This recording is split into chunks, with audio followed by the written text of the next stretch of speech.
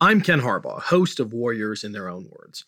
If you love listening to this show as much as I love hosting it, I think you'll really like the Medal of Honor podcast, produced in partnership with the Medal of Honor Museum. Each episode talks about a genuine American hero and the actions that led to their receiving our nation's highest award for valor. They're just a few minutes each, so if you're looking for a show to fill time between these Warriors episodes, I think you'll love the Medal of Honor podcast. Search for the Medal of Honor podcast wherever you get your shows. Thanks.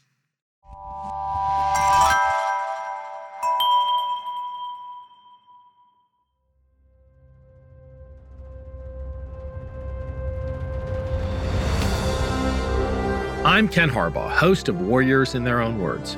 In partnership with the Honor Project, we've brought this podcast back at a time when our nation needs these stories more than ever. Warriors in Their Own Words is our attempt to present an unvarnished, unsanitized truth of what we have asked of those who defend this nation. Thank you for listening, and by doing so, honoring those who have served.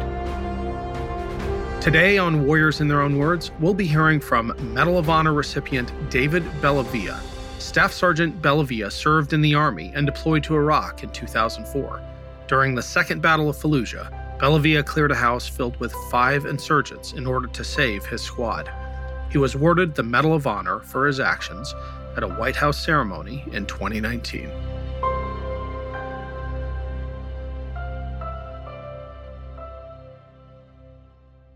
My granddad, I'm blessed to still have him. He's 102. And he was a Normandy campaign vet, North Africa, Sicily.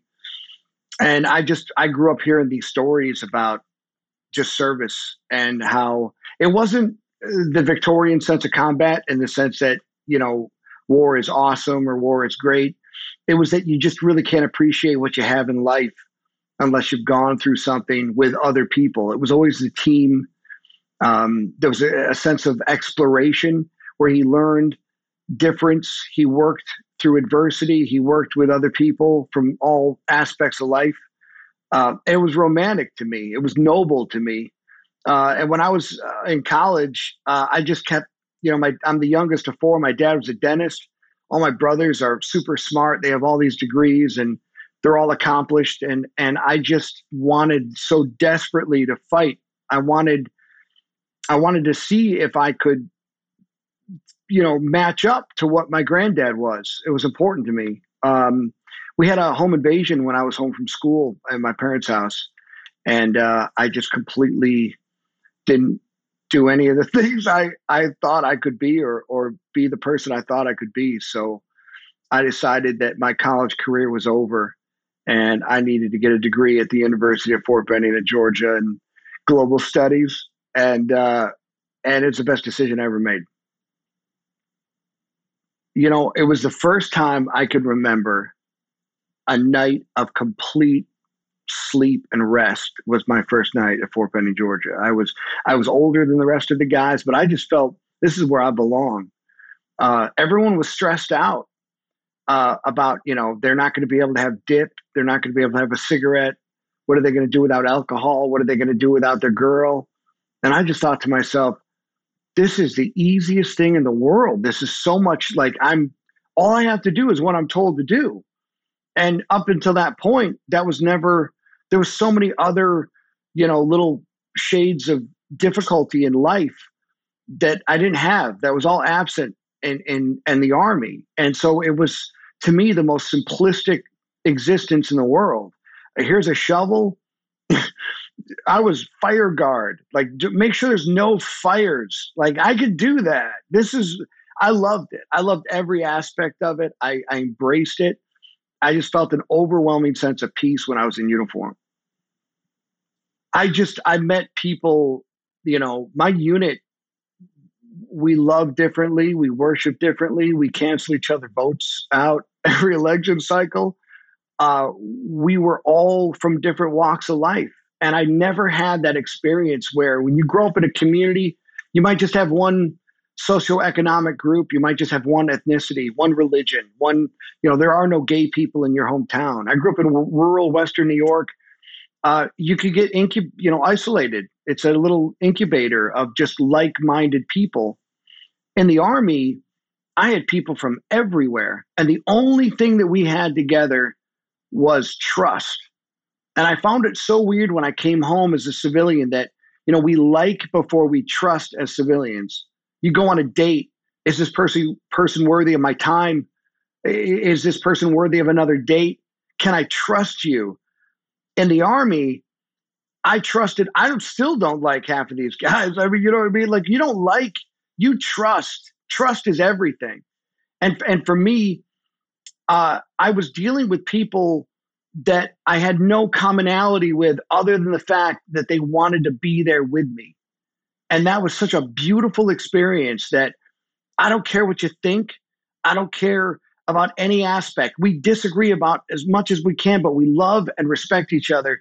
And if that message in America can transcend, I don't think there's anything we can't accomplish. I mean, we take things far too seriously when we disagree.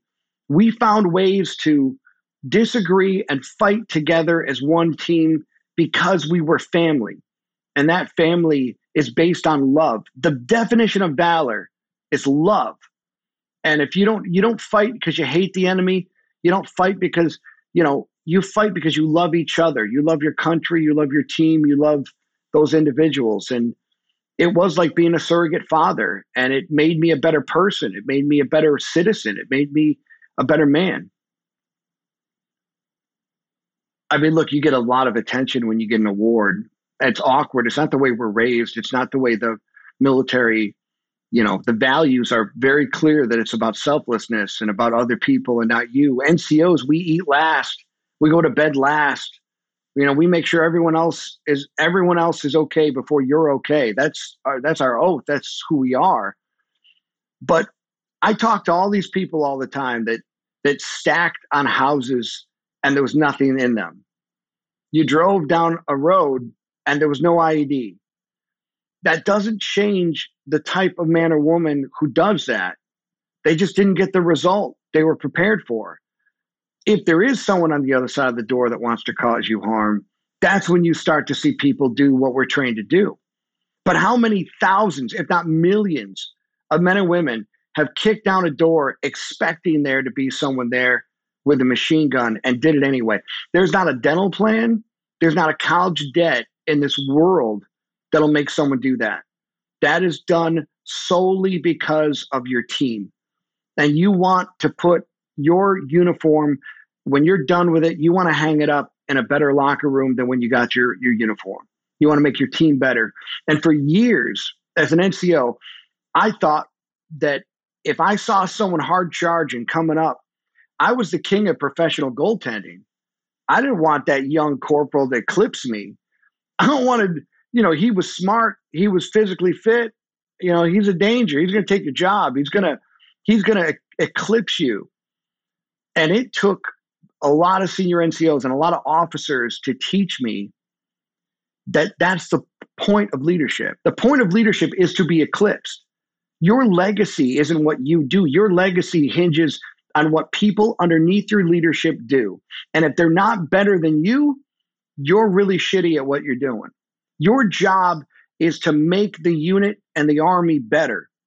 And that's why this generation, as much as it breaks my heart, this generation that doesn't make their bed and can't get their sideburns even, is the greatest generation of American fighting ever. They're better than we were. They're better than my granddad. They're better than because that's our Army. Our Army is always eclipsing the previous generation. And that's leadership. That's what we're supposed to be. That's what we're supposed to do. It takes time to figure that out. But when you do, it's impossible not to go all in. Sometimes leaders will plant a seed and it doesn't really grow to fruit until, in my case, 15, 20 years later. The first book I wrote about the war was right after the battle. I'm still feeling it, still had the sunburn, and still was itching for what I felt was my normalcy. I think I thought I missed war. I thought I missed the kinetic nature of war. I didn't realize that I really missed my sense of validation. I missed my purpose. And we have to navigate that as veterans, what our purpose is, what our greatness is. And honestly, our service really starts at home. It's not what we do in uniform. It prepares us to come home and serve when we get home. But those leaders, for me, it was critical when someone's riding you really hard, depending on how you're raised and how you dealt with, those leaders in your life. There's a tendency, and I see this a lot with the young officers today, young NCOs. They don't want to make a mistake. Mistakes are the worst thing in the world. You did something wrong, you need correction, and we're fearful of making a mistake.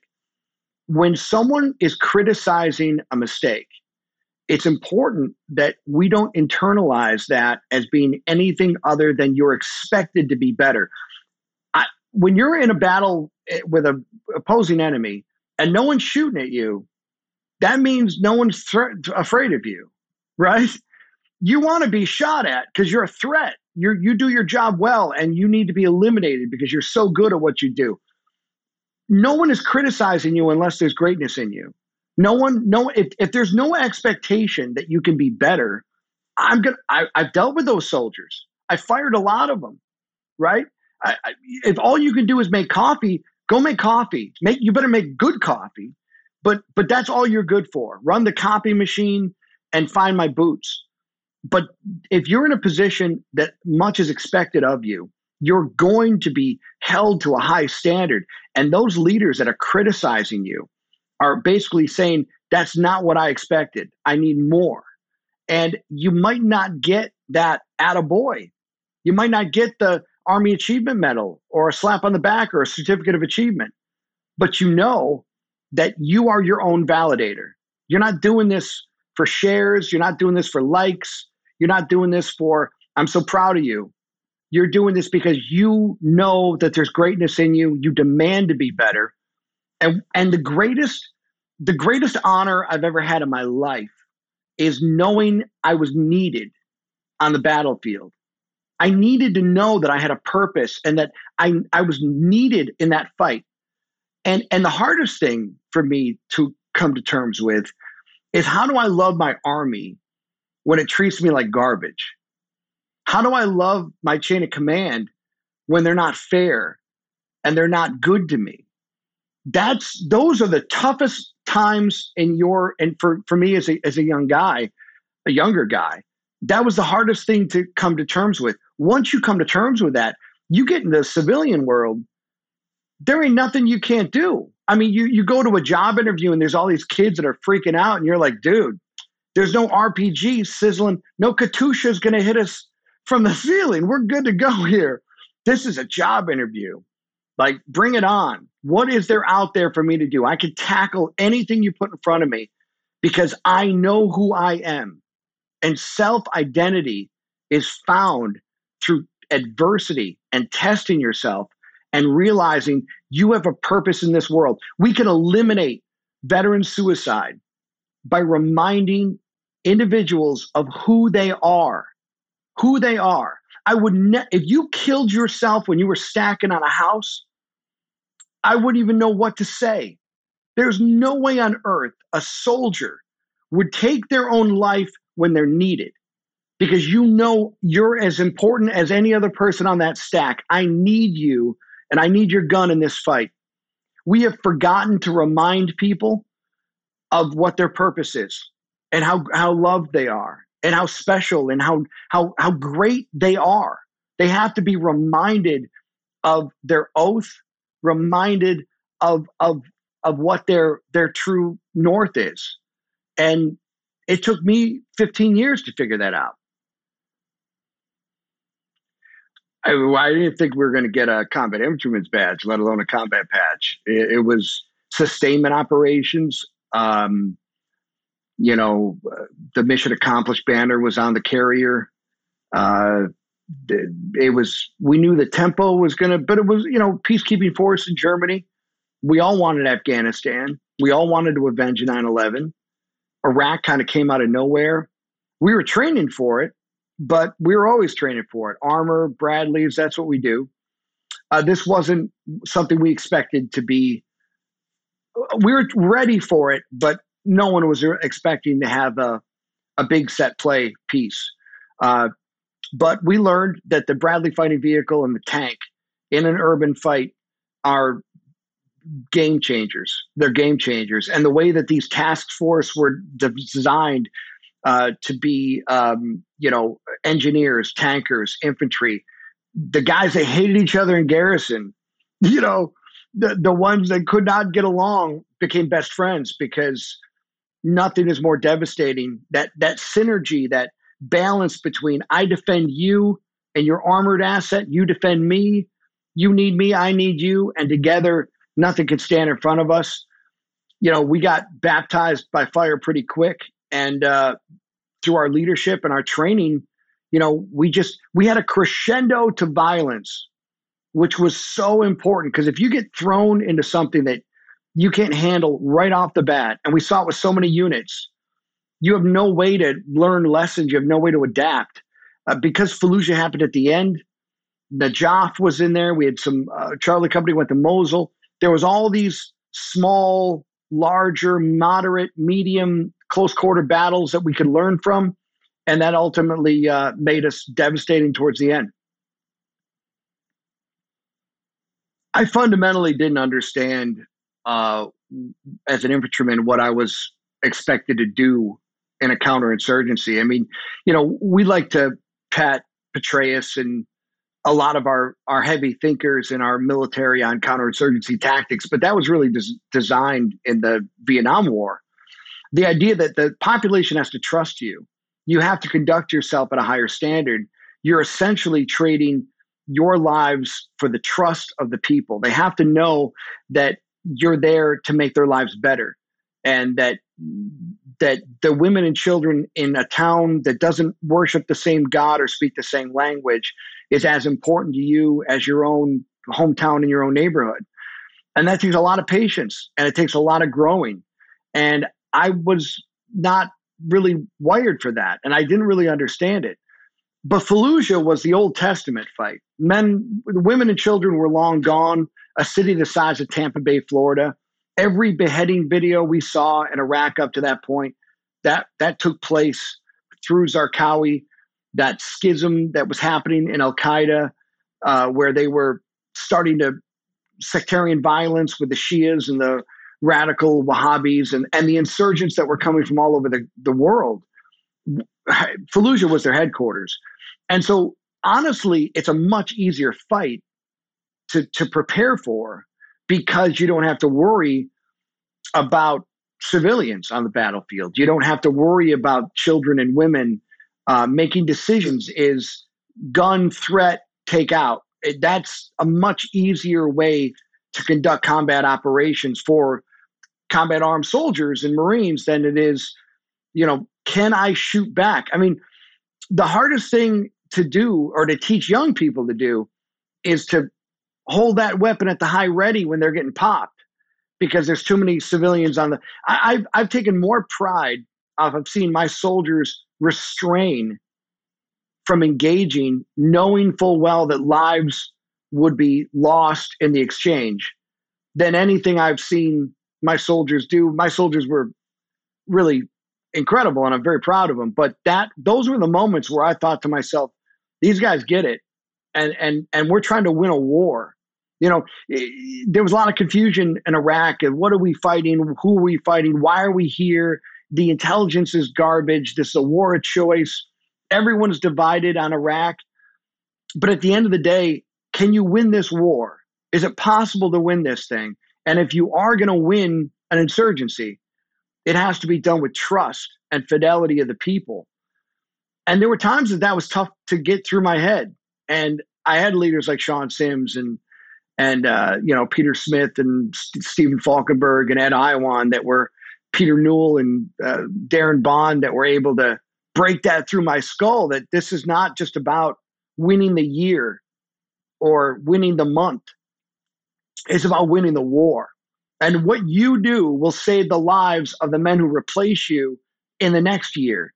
And what you do is going to save the lives of other Americans coming here 2 years from now. Your conduct is going to attrit the enemy, earn the respect of the locals, and save American lives down the road. That's heavy. That's a heavy responsibility. But that's how you win.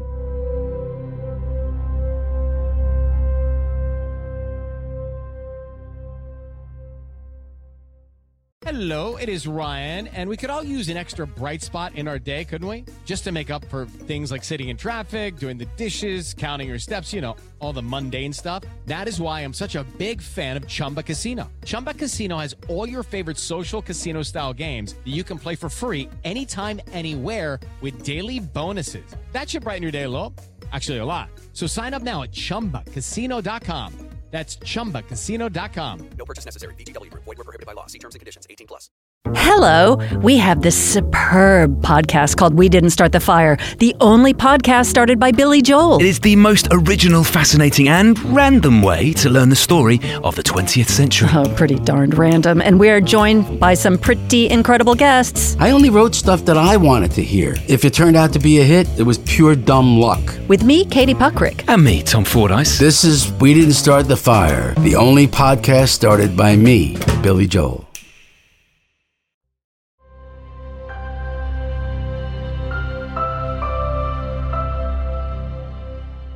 So my birthday is the same day as the Marine Corps birthday. And I walked into a Marine Corps station and I wanted to join the Marines. And they were like, when's your birthday? And I told them, and Gunny Sergeant asked me, was I worthy of having a birthday the same day as the Marine Corps? I thought this was like a confidence challenge. You know, I went to college. I'm like, absolutely, Gunny Sergeant. I'm worthy of having a birthday the same day as your beloved Corps. And he kicked my ass out of his station and said, no one's worthy. And so I joined the Army as an infantryman that day. But ended up in a fight with the Marine Corps, which was one of the most special times as a generation to be all together fighting the same thing was life-changing. We were in Fallujah, 8 to 10 bad guys, which is the report every time you're chasing down anyone's always 8 to 10. It's never 10, rarely 8. We're going through a bunch of houses. We locked them in. At that point in Iraq, finding the enemy alive was such a rare thing. You know, the enemy would disappear, IED, you never got them. You would just fight so hard to fix the enemy, you know. Find them. They can't move. Now take them out. That's the key. And once we walked into a house, Chris Oley and Warren Misa, first two in, they had put basically a stairwell with a Jersey barrier. They set up a bunker and they had multiple belt-fed machine guns. Houses rigged to blow, and you know we got trapped in it. And our machine guns shooting in, their machine guns shooting out. You got a crossfire. The walls are starting to chip away, and rounds are just everywhere. I'm on one side of the building, and my platoon's on the other. If I don't make a decision, someone's going to make a decision, but someone's going to get killed. Someone's going to get hurt. And this is the life of service, is your number gets called sometimes. Sometimes you volunteer. Sometimes you get volunteered. And the goal was just to reconsolidate. And so I put down fire. We Australian peeled out. And then I envisioned in my head, this is what I've been trained for. This is what I've been doing my whole life. This is my moment to just, do what I expect my guys to do this. And that machine gun that I exchanged for my weapon ran away. I lost the round. I went blank on ammo, and evidently I'm not the best saw gunner because I didn't hit them. I got their heads down, but I didn't touch them. And that feeling of what to do now, what do you do? I'm trying to feed a magazine in, not the best. Do I have the ability to outthink, outmaneuver? I just got out of there. And I'm feeling the heat of the rounds tracking was very demoralizing. But then seeing the fact that the guys in the street were still being shot at from all areas of that house, I'm thinking now if someone gets hurt, someone gets killed. I mean, what was the point of that exercise? We'd be better off staying inside and just taking pot shots where we could than being open in the street, getting tagged. So I felt really embarrassed. I felt dishonored. I felt that my guys were looking at other leaders for direction. And I wasn't going to put them back in it.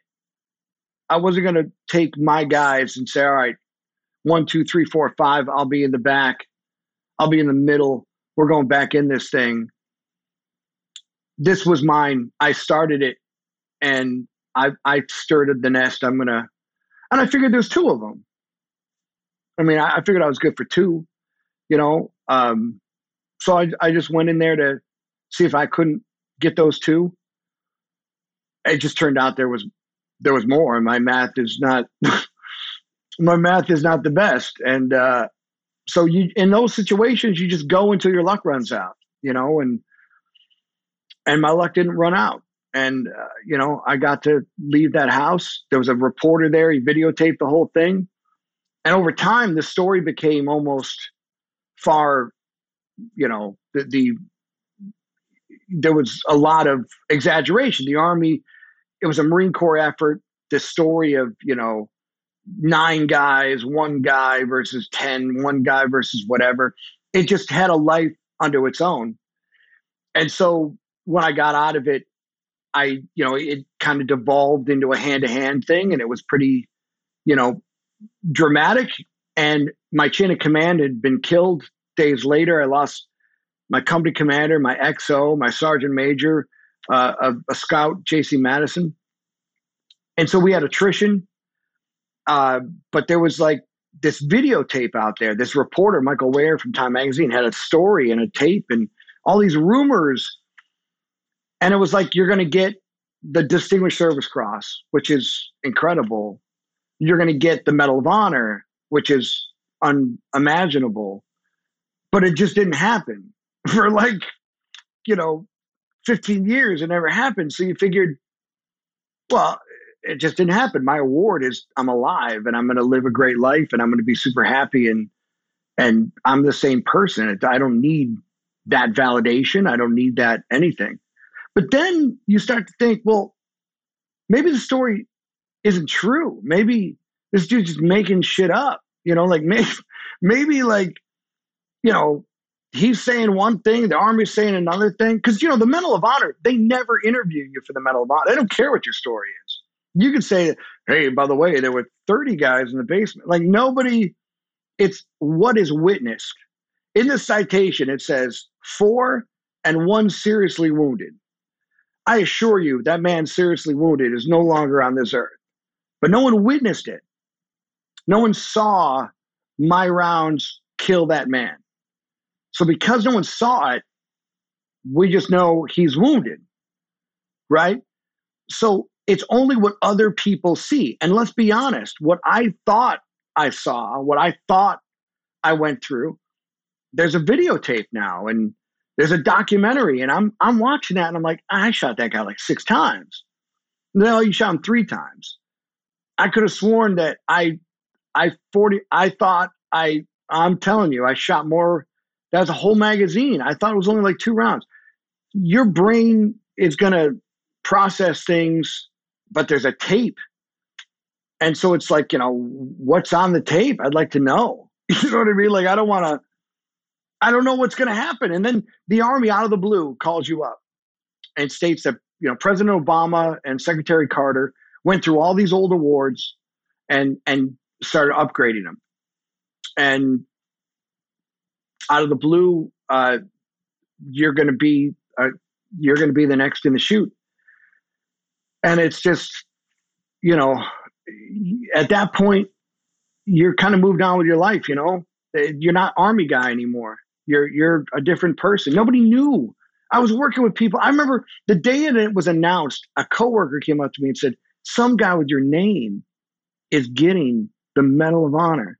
And I was like, wow. There was they didn't know. The book was the book, but they don't see your face. They don't know any of those stories. And so I kind of was loving that. I was loving that I had a new life and a new identity. And then they put you out there and now you're a professional veteran for the rest of your life. And it's not always wanted. You know what I mean? Sometimes when you're 23, that attention must be the coolest thing in the world. You're John Bassalone. You're hanging out.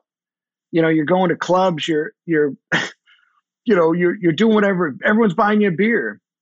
When you go to bed at 9 o'clock and you've got a payroll, you're not exactly looking for that. You know, you're just kind of, the war's back there. And so this book, Remember the Ramrods, is just how I realized that I gave up on that life. And by giving up on that life, I put all those men in a time capsule. And I wasn't what I promised them I'd be. And I moved on. And we need each other. We don't miss the war. We miss the relationships. We miss the people. And this award allowed me to get my people back. And it changed my life for the better. Yeah, I mean, look, I'm the only living recipient from the Iraq War. And that's the weirdest thing. There's 4 million people that served. That doesn't make any sense. There's 20 some odd from Afghanistan, all deserving. They're all wonderful men. But it's just weird to be the only guy from Iraq. And it happens to be the most unpopular divisive war since Vietnam. So now you're like a mascot for the bad war. No one really wants to hear it.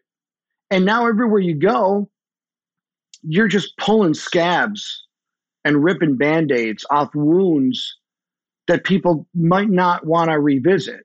You know, when you are against everything the Army stands for, team over you, selfless, you're now on this pedestal with this light. And now it comes down to, well, why isn't my boy? I mean, you'll be in a room and everyone speaks of you in the past tense. It's what you did 20 years ago, which is the most important thing. And I think about Chuck Yeager, who, dies at 99 and, well, he broke the sound barrier. At 24, he broke the sound barrier. The man lived an incredible life, but we focus on when he was 24. But I'm in a room and they announce the Gold Star families who gave us their babies, their sons and daughters. They're dead for us. And they get a spattering of applause. And then Medal of Honor guy stands up and the room, the band plays and the confetti. This is, oh my God, it's a medal. We have 60 of them alive. This is such an honor and such a great, whoa, we've got our priorities completely screwed up. The Gold Star family is the most important asset we have in our culture. That is the most important asset in our culture. America is not America without that sacrifice of those family members who still love this country with every excuse to turn on it. Every excuse to say, you took everything from me, my son's future, for your ability to come home. And why we put the attention on people. And so naturally, you're expecting the uncomfortable, awkward conversation of, my son loved America as much as you did. My son trained as hard as you did. My son was every bit, if not better than you were. Why you? Why not him? And you just look at them and say, you're right. I have nothing to say, but you're right. And I'm devastated. I'm devastated to be in this position. So take the award and hold it. Because I've never seen one. I don't know what else to do with it. The less I wear it, the better it feels. And let's just talk about your son. Let's make tonight about your son. Let's introduce your son to all of these strangers so they say his name outside of Memorial Day. Because we're getting ready to eat turkey and have a Thanksgiving holiday in November. But when you really think about it, it's Memorial Day that we should be thankful. Memorial Day is the day we should be playing football and eating stuffing, because that's the day that we could say that we still have people willing to do this with all of the crazy, all of the nutty politics and division in this country. Americans are still willing to say, if there's a threat, I'll do it for you. You're against the war? Go have a cocktail and take a nap. I got this. I will be uncomfortable so you can stay comfortable. There is nothing more beautiful in this world than a person willing to say, I heard a noise, I'm going to check it out. You go ahead and have a hot toddy. Everything's going to be all right. That's a beautiful thing. And those men and women did it. And we've got to acknowledge and honor that sacrifice every day. I used to think someone's willingness to be there with you is really all I need. I feel like I'm a Marvel Avenger if I got 4 guys with me. You give me 6, I'm even bigger than that. You give me 20 to 30, I can't be stopped.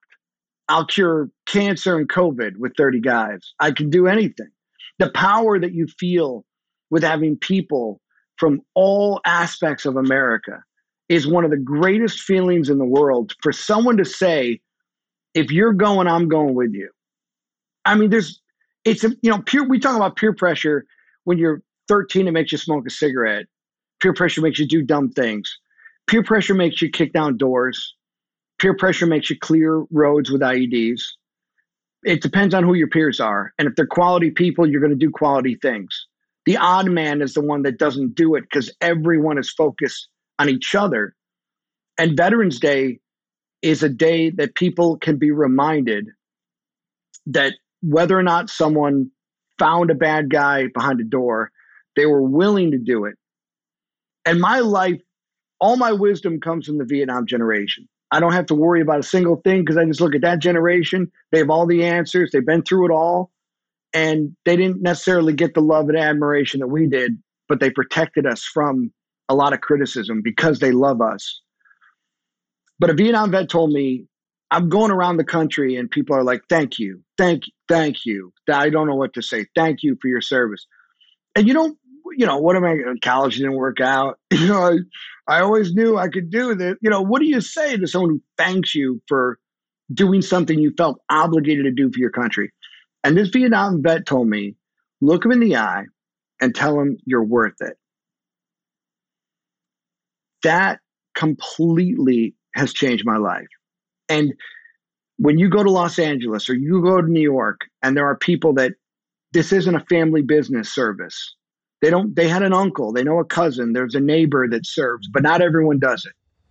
But they know that service is worthy of respect. And they say, thank you for your service. And you look them back and you say you're worth it. It puts it all of it boils down to why we do what we do. Because America is worthy of it. It doesn't matter who runs the White House, how many justices are on the bench, what party controls Congress. America is worth it. And Americans are worth it. And Veterans Day represents every single man and woman, regardless of all the reasons why we're in different tribes. We're one tribe, and we're the biggest and strongest tribe. And that's veterans willing to say, I do this because of you. And it's my pleasure.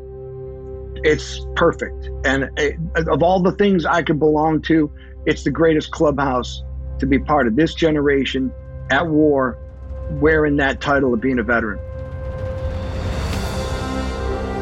That was Staff Sergeant David Bellavia. Make sure to check out his new book, Remember the Ramrods. Thanks for listening to Warriors in Their Own Words. If you have any feedback, please email the team at kharbaugh@evergreenpodcasts.com. We're always looking to improve the show. For updates and more, follow us on Twitter at @team_Harbaugh. And if you enjoyed this episode, don't forget to rate and review. Warriors in Their Own Words is a production of Evergreen Podcasts in partnership with the Honor Project. Our producer is Declan Roars. Bridget Coyne is our production director, and Sean Ruhlhoffman is our audio engineer. Special thanks to Evergreen executive producers Joan Andrews, Michael DeAloia, and David Moss. I'm Ken Harbaugh, and this is Warriors in Their Own Words.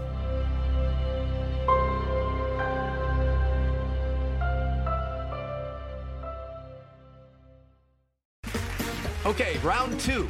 Name something that's not boring. A laundry?